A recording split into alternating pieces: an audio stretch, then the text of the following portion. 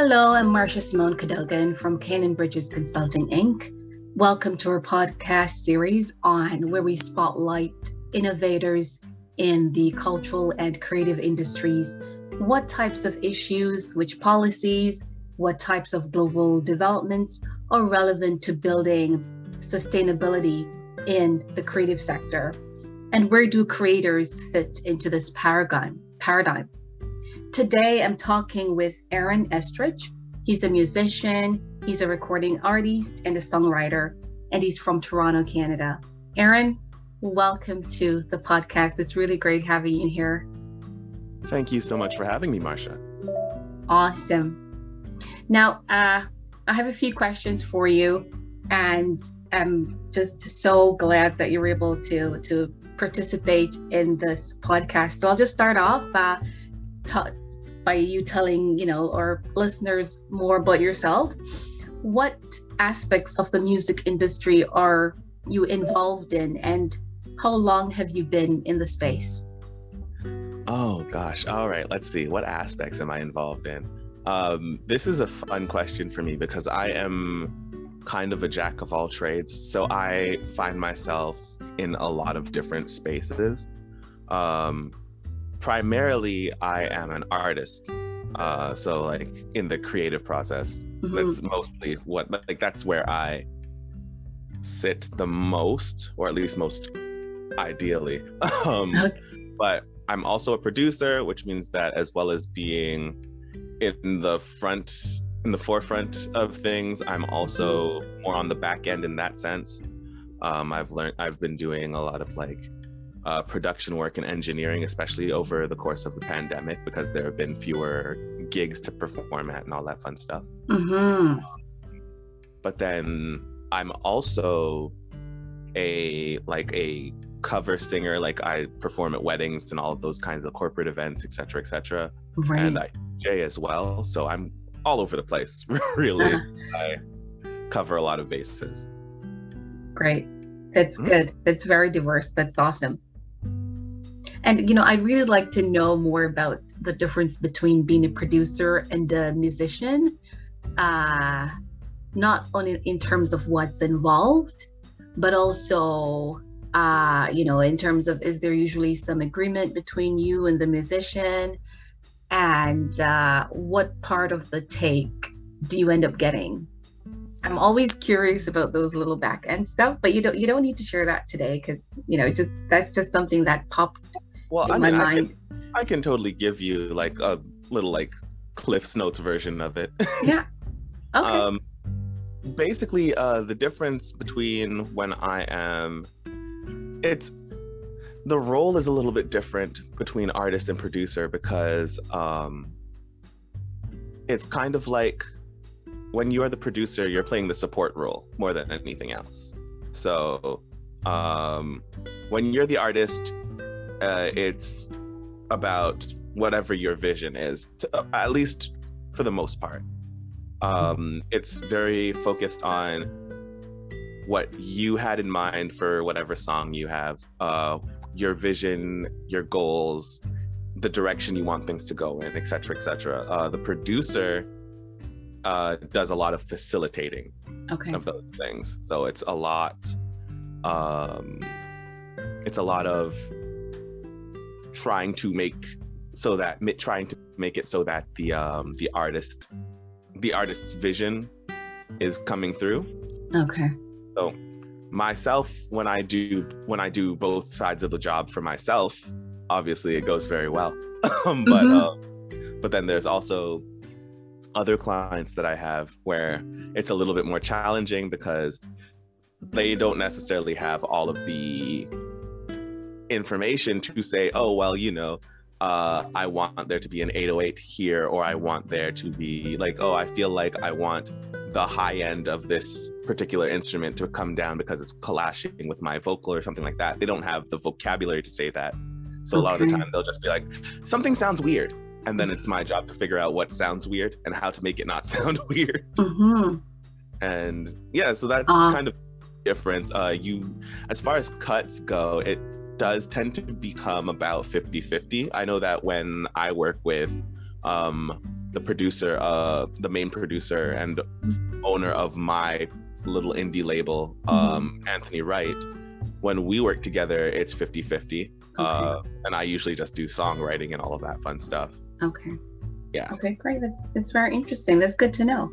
Mm-hmm. Yeah. So you just mentioned that you're also a songwriter. What motivates you to compose music? What motivates me to compose music? That is a question that I would expect to have been able to answer by now.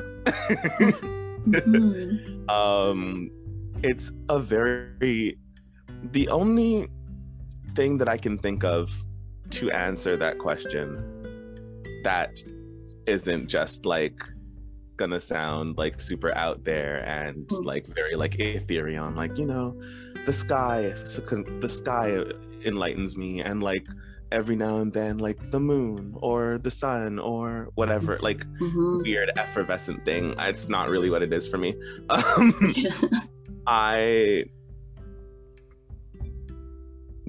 Have you ever heard the name Edmund Hillary? No. Probably not, I would imagine. Right, but to tell me more. So Sir Edmund Hillary is the first dude to ever successfully climb Mount Everest, at least on record. Okay. And he popularized a quote that was made by another man about 30 years before, and it was in reference to someone asking him why he climbed Mount Everest, and his answer was, because it's there. And that's the only real answer that I've got. Okay. Like, well, I can do it, and it sounds good, so I do it. That's so it's more like so it's more like a challenge or something to overcome. Yeah, absolutely. And it's something that I can continue to get better at. And I think that that's my favorite thing about music in general, is that you can do it for a very long time and never reach the pinnacle of it. Even if you were to become like a legend, like if you were to be star status, like a Stevie Wonder or a Beyonce or like an Aretha Franklin, or like somebody, you can be massive, but you still have to practice every day.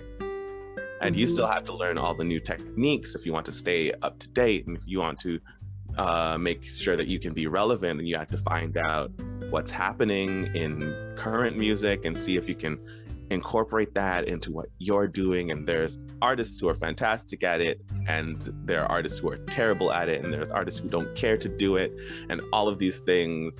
And it's just very interesting and like expansive and continually challenging. And it's a thing that I can wake up and compete with myself against, like day after day. So, and I'm very competitive, so that's always a plus for me. Okay, that's good. You're a developer of creative content.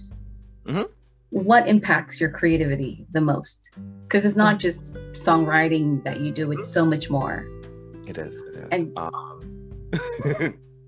what impacts my creative ability? Deadlines. That's being realistic. That's a good one. Clients' deadlines, certainly those.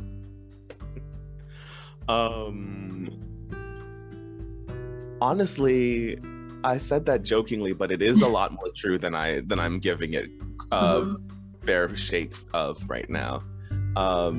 Because a lot of the time I'm very, like, I can be kind of hot and cold with it. Like sometimes it's coming and sometimes it's not, as far as like creative and inspiration and all of that fun stuff.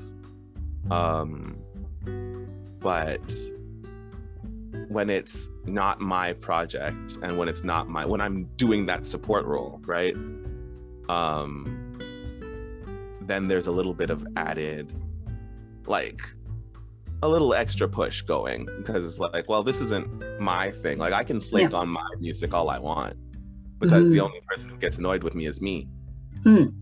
But when it's For instance, my girlfriend's name is Sasha L. Henry. She's a phenomenal singer, and like 3 to 4 times the singer I am easily. And she will hound me about her projects because she wants them out. And absolutely she should, because I'm working for her.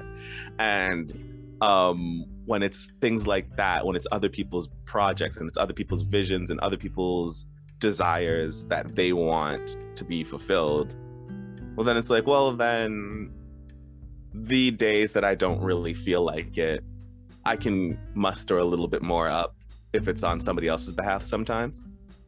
And then beyond that,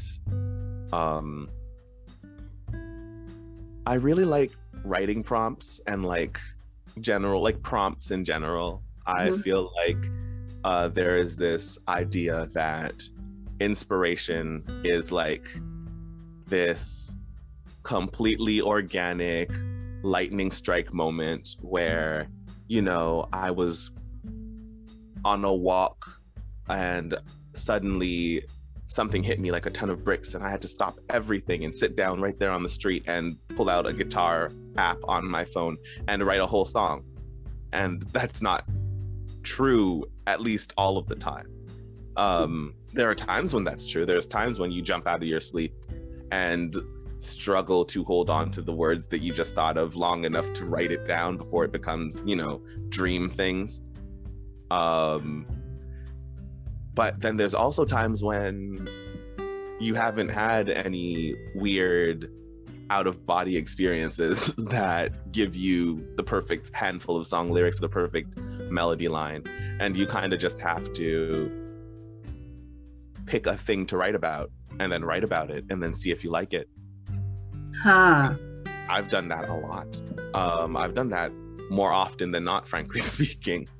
I have projects that are like my most recent multi-song project that I released, like an EP in 2019, is called Sank, and it is it's an EP that is about the 5 love languages, and it's 5 songs, and each of the songs is dedicated to one of the love languages. And what's the name? What's the name? Sank, as in CINQ, Sank. Okay. French for 5. But yeah, so that project was entirely prompts. Like I sat there and I said, ooh, words of affirmation. I need a song for words of affirmation. And then I wrote that. And I said, ooh, I need a song for physical touch. And I wrote that. And then I said, ooh, I need a song for et cetera, et cetera, et cetera. Right? Oh, that's interesting. Yeah. And that was how I did it. And I really like all of those songs. And then I also have songs where somebody said jokingly to me that I should write a song about. Actually, my most recent release that I actually released this past Monday. So it's available on all the major streaming services whenever this is heard. Oh, great. Is a song called Medusa. And Medusa is a song that I wrote and actually recorded a long time ago, but re-recorded very recently with better quality, better equipment, etc., etc. But Medusa was a song that came about from an inside joke that me and a friend made after a gig. I told him that I was trying to write an EP based on Greek mythology or something like that. And we were sitting there and we were brainstorming through, just running through random Greek mythology things. And he was like, Cyclops. And I was like, I can't write a song about a Cyclops. That's stupid. And he was like, Jason and the Argonauts. I was like, that's way too complicated. Nobody's going to care about that. I don't know, Persephone. And I was like, you know too much about Greek mythology. We need to simplify. And then eventually he was like, Medusa. And I was like, now hold on a second. And we sat there after this, literally after a performance that we had just both been paid for, and we were just like, it's like everybody's like packing up and everything like that, and we're just like fooling around I'm playing the guitar, and he's like whispering Medusa underneath it, and we're just being like we're just goofing off and just being ridiculous. And eventually I was like, but this is a good song. And then I went home and wrote it. And I recorded it. Aaron, some of the most popular songs have actually been, originated in that way. Very spontaneous. Yeah, certainly. And it's just like I feel like when people like to box inspiration in a bit and make it that thing where it has to appear out of thin air to you. And if it doesn't, then it wasn't inspiration. And I think that when you do that, you limit the quality and like the quantity of things that you can create if you allow more things to qualify as being inspiration. Like if you allow an internet writing prompt like a internet to qualify as being inspiration, then that's inspiration. And then you can be inspired a lot more.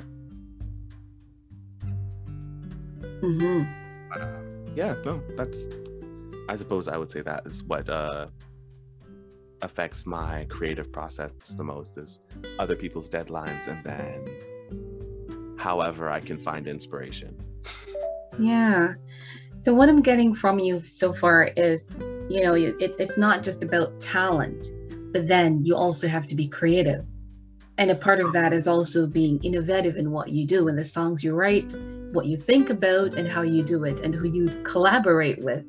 And there also appears to be, based on what you've said, needed some, good management skills or organization skills in terms of knowing what to do and when to do, and even who to do it with. Yeah, absolutely. Yes. Particularly who to do it with. What to do and when to do it are also incredibly important. Who to do it with, I think, might be the most important. Simply because when you're doing something, when you're creating something, regardless of whatever it is you're creating, it could be a song, it could be an apple pie, it doesn't really matter. You need another person who gets it, who understands what you're trying to do. And if you don't, then it ultimately won't work, right? Sure.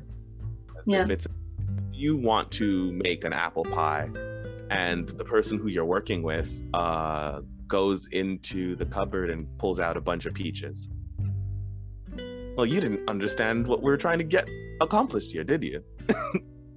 And everything else could be right, but if you bring out the wrong fruit, well, then I can't make a grape pie.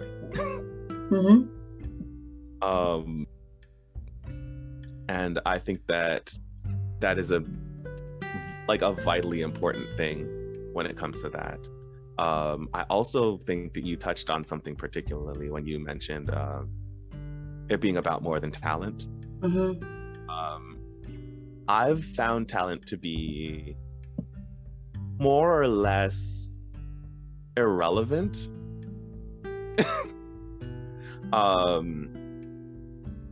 Not irrelevant, that's not quite fair. I've found it to be it's overrated. Talent is overrated, and I can say that as a talented person. It's overrated. Skill is far more useful. Because a talent is, you can have an affinity for a thing, right? It might give you a certain leg up over certain people in the initial stages of learning a thing. But skill is when you devotedly learn how to effectively do a thing over and over again, right? Right. And it's like a talented person can sing a song and get wrapped up in the moment and hit a high note that sounds really great. a skilled person can hit the same note every time, regardless of whether they're wrapped up in it or not, or whether they've had a good day or a bad day. It's less variable. Yeah, that makes a big difference. And I've noticed that, especially as somebody who, frankly speaking, is talented and has been talented for most of my life and spent a decent bit of my like earlier years leaning on being talented and being like, oh, I'm fine. And then watching people who were just skilled pass me, did the work, instead of being like, oh, I'm good enough at this, I got it. Because in personal experience, talent makes you lazy. Because talent lets you, talent says that, well, I'm going to get this easy anyways, so I don't have to apply myself in particular. Without anything else, it doesn't make, it's not sustainable. Precisely. Okay. Yeah. Exactly. Talent is like talent is like that that idea of inspiration where it's like a lightning bolt, right? Because it's a powerful stroke of lightning, happens once in a blue moon and might never hit the same place again. Skill is electricity. Skill is you turn on the switch and the lights come on, and you turn the switch off and the lights go off. Every now and then you power surge, but skill is the consistent thing. And that's also a big part of like when you find a person, when you are looking for people to work with, and it's like, the people who you're working with, are they just really talented people? Are they skilled people? Do they sit there and do work every day to make sure that they're really good at what they do? Or are they just like, did they luck out and end up good at what they are doing currently? And how long will that last? Will they burn out? Will they reach a thing that's difficult for them and not know how to handle it, etc., right? And all of the most talented people who I know, who are also doing really well at what they do, are the ones who added skill to their talent. Talent plus something else. Precisely. Yeah, because it's just a head start. It's like if it was a race. If I don't know if you're watching the Olympics or any of that fun stuff right now. But I used to run track, and talent is a good start out the blocks, but that's about all it is. Like it might give you a 0.1 difference in your end speed. Yeah, that's a good analogy. Yeah, thank you. I try. I like to use my English degree where it applies, which is almost never. So well, you write songs, it applies there. No, it absolutely applies there. Which is funny. It's genuinely a thing that I like joke about all the time. I was like, hey, I did all the things, and I'm like sitting here writing songs. Yeah. So, we've covered a few things, a few points today. And the last question that I have for you, Aaron, is can you talk about one or two challenges that Canadian musicians face on their path to becoming successful artists? Oh, yes. Yes, I can. Yeah. One thing that I've noticed is a huge problem, or a huge challenge, I'll call it. I could also call it a problem, but we'll call it a challenge and we'll be diplomatic about it. Is the fundamental lack of infrastructure that exists for Canadian music. Sorry. But yeah, no, it's just a fundamental lack of infrastructure. There aren't any real like huge places to be, like there's no Canadian equivalent of the Apollo Theater. There's no Canadian equivalent of Nashville, Tennessee. There's no Canadian equivalent of, certainly of like Atlanta. There are places elsewhere in the continent and elsewhere in the world where they have huge cultural hubs, and these cultural hubs have been there for a long time, and they have fostered environments to grow that culture, because the place defined itself at some point with that culture, and they started to invest in it. Right. Toronto in particular has none of that.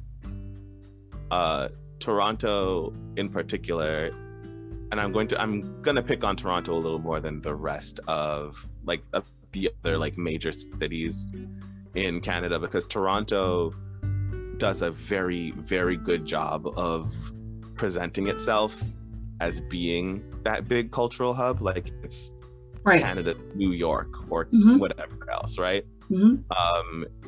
Except that it aggressively destroys most of those places.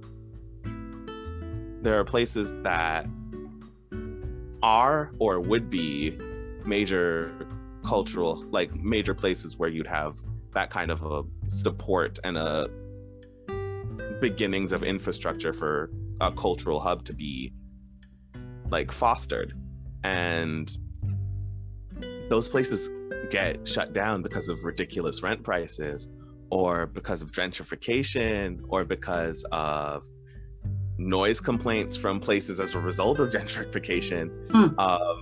It's very the way that, and I can only imagine how exasperated this problem, how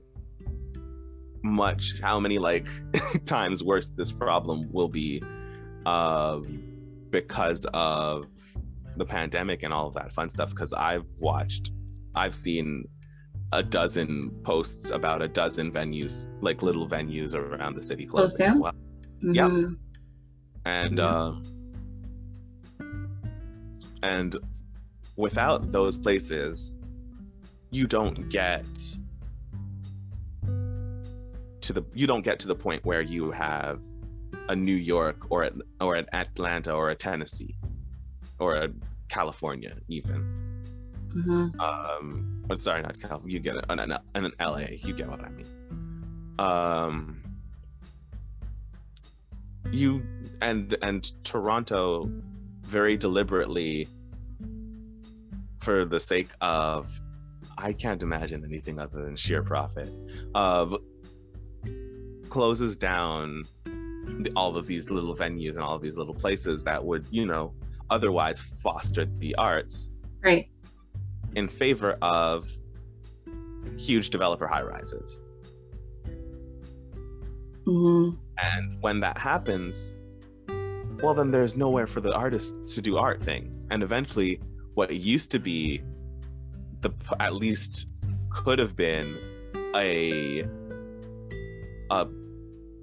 cultural center, a place where people came together and made art and made music and made food and made culture and all of these things. Well, now it's just a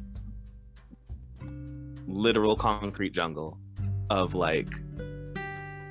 tall, pretty apartment buildings with really rich people living in them and complaining about the bar down the street that's too loud at 2 a.m. when bars are loud at 2 a.m. And things like that. And like I said, it's worse because of the pandemic, but right. that was not what started it. It's been happening for years before that. Between rent hikes and other things like that. And it's devastating to watch. And it's mostly devastating to watch because it's upsetting to watch, to sit here as I turned 30 this year, so I'm 30 years old now. And it's devastating to watch me and other artists around my age and have us all sit there and look at the city and be like, we're gonna have to go to the States. like, we're gonna have to go to Atlanta, we're gonna have to go to Cali, we're gonna have to go somewhere. We can't stay here. We can't make a thing. You can't make a thing happen here. And that's while we have some of the hugest names in music coming out of Toronto right now. Justin Bieber is from he's from Stratford, but he was all over Toronto. Drake comes to mind very easily. Literally the artist of the decade as per Billboard, I think it was, and that's a fair statement in my mind. Drake is from Toronto. The Weeknd is from Toronto. He just did the Super Bowl. We have massive Party Next Door, Daniel Caesar, massive, huge award-winning talent coming from this area. Right. And no infrastructure for it. Like, no place where anybody, if you were to ask any of those people, none of them would be able to say, oh, well, I went to this thing and that was really where I got my chops, you know? Okay. Or I went, like, etc. Like, things like that. Like, there's no like, oh, I went to the Apollo Theater and I went there and I bombed and eventually I got better and then people started cheering for me and then, you know, I built my fan base from that. Okay. And particularly with Canada, because we are such a small population, like, it is 36 million of us all together, 37 or something like that. Like the population of California, basically. Like a single state. And it requires a lot of support across the country to get the kind of traction necessary to move anything forward, as compared to heading over to Atlanta or heading over to Miami or somewhere like that and just like doing the same thing there with people, with places that have been established and with places that people respect. Okay. Because they weren't just destroyed with rent prices and stuff. Would you say it's more, you know, just right to your point as well, would you say it's more institutional support that's needed or just more productive or constructive collaboration between people I would working the space? I would certainly say it's more institutional, because I know a lot of people who do a lot of really great things as far as collaborational support and all that stuff. There is a phenomenal, could not say enough nice things about this organization, Rise Edutainment, that is out of Scarborough, and they are very, if I were to have to bet money on an organization having the ability to become one of those big cultural hubs, it would be Rise. Okay. My first bet would be Rise. My second bet would be Blank Canvas, which is a very similar movement coming out of the West End. Okay. But all of these are very, like, all of the movements that are like this are very grassroots. They're very, like, started by people who are my age or even a little bit younger. What's their mandate?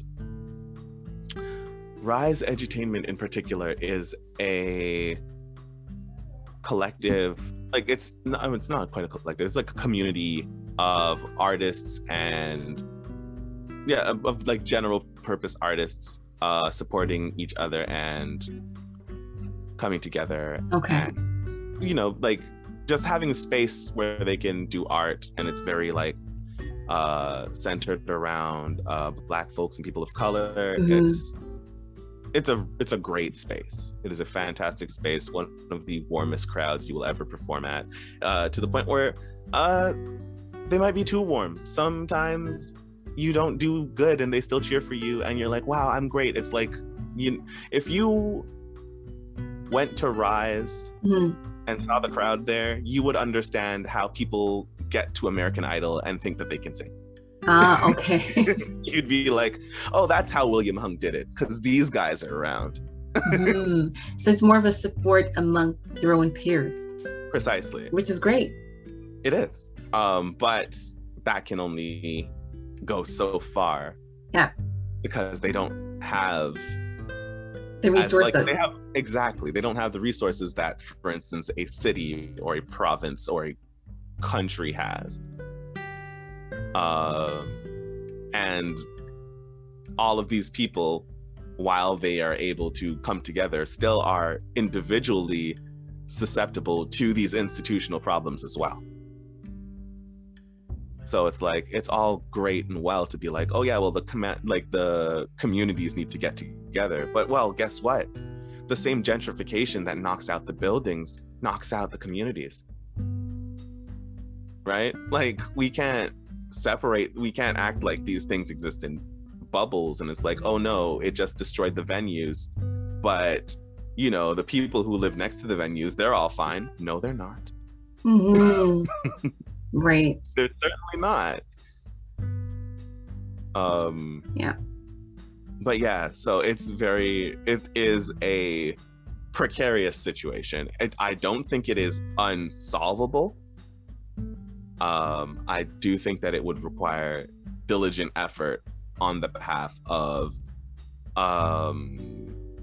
institutions and government entities to help solve the problem, really by finding places that are already trying to solve the problem and helping and supporting them and giving them extra resources, which I can kind of see. And it's funny because I see it happening very, very, very slowly, but not quickly enough to outdo rather how quickly gentrification happens.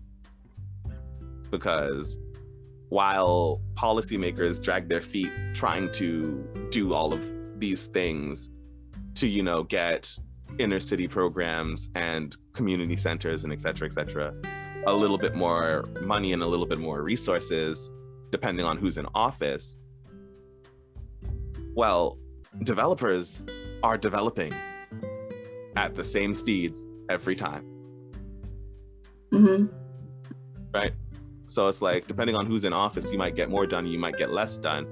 But whoever wants to do the demolishing wow, that was hard to say. Whoever wants to do the demolishing and the developing can do it as quickly as they can get the papers signed.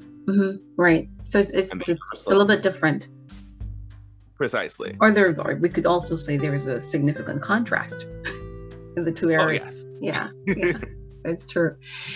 Aaron, it's been so great talking to you. You know, we could even have a longer discussion, except we don't have a lot of time. But I do look forward to talking to you more, especially in the video segment of the series. Yes. Is there any last comment that you'd like to make in regards to your work? Yes, in the music industry? Yeah, sure, go ahead. I would like to say, first and foremost, please, if you're listening, check out my music on all the major streaming services. Aaron Ridge, RIDGE. I'd also like to say, right around now, during what I'm hoping is like the end times of the pandemic, entertainers are very much eager to work again. I know personally that I have not been doing my favorite parts of my job for the past year and a half. And I know that there are a lot of other people who are just like me, who are like, I've been figuring it out and I've been going along to get along, but I really love being on a stage and performing for people and all of that stuff. So if you have the opportunity and if you have the platform, and if you have the resources, then please, instead of playing a song in the background, hire a band.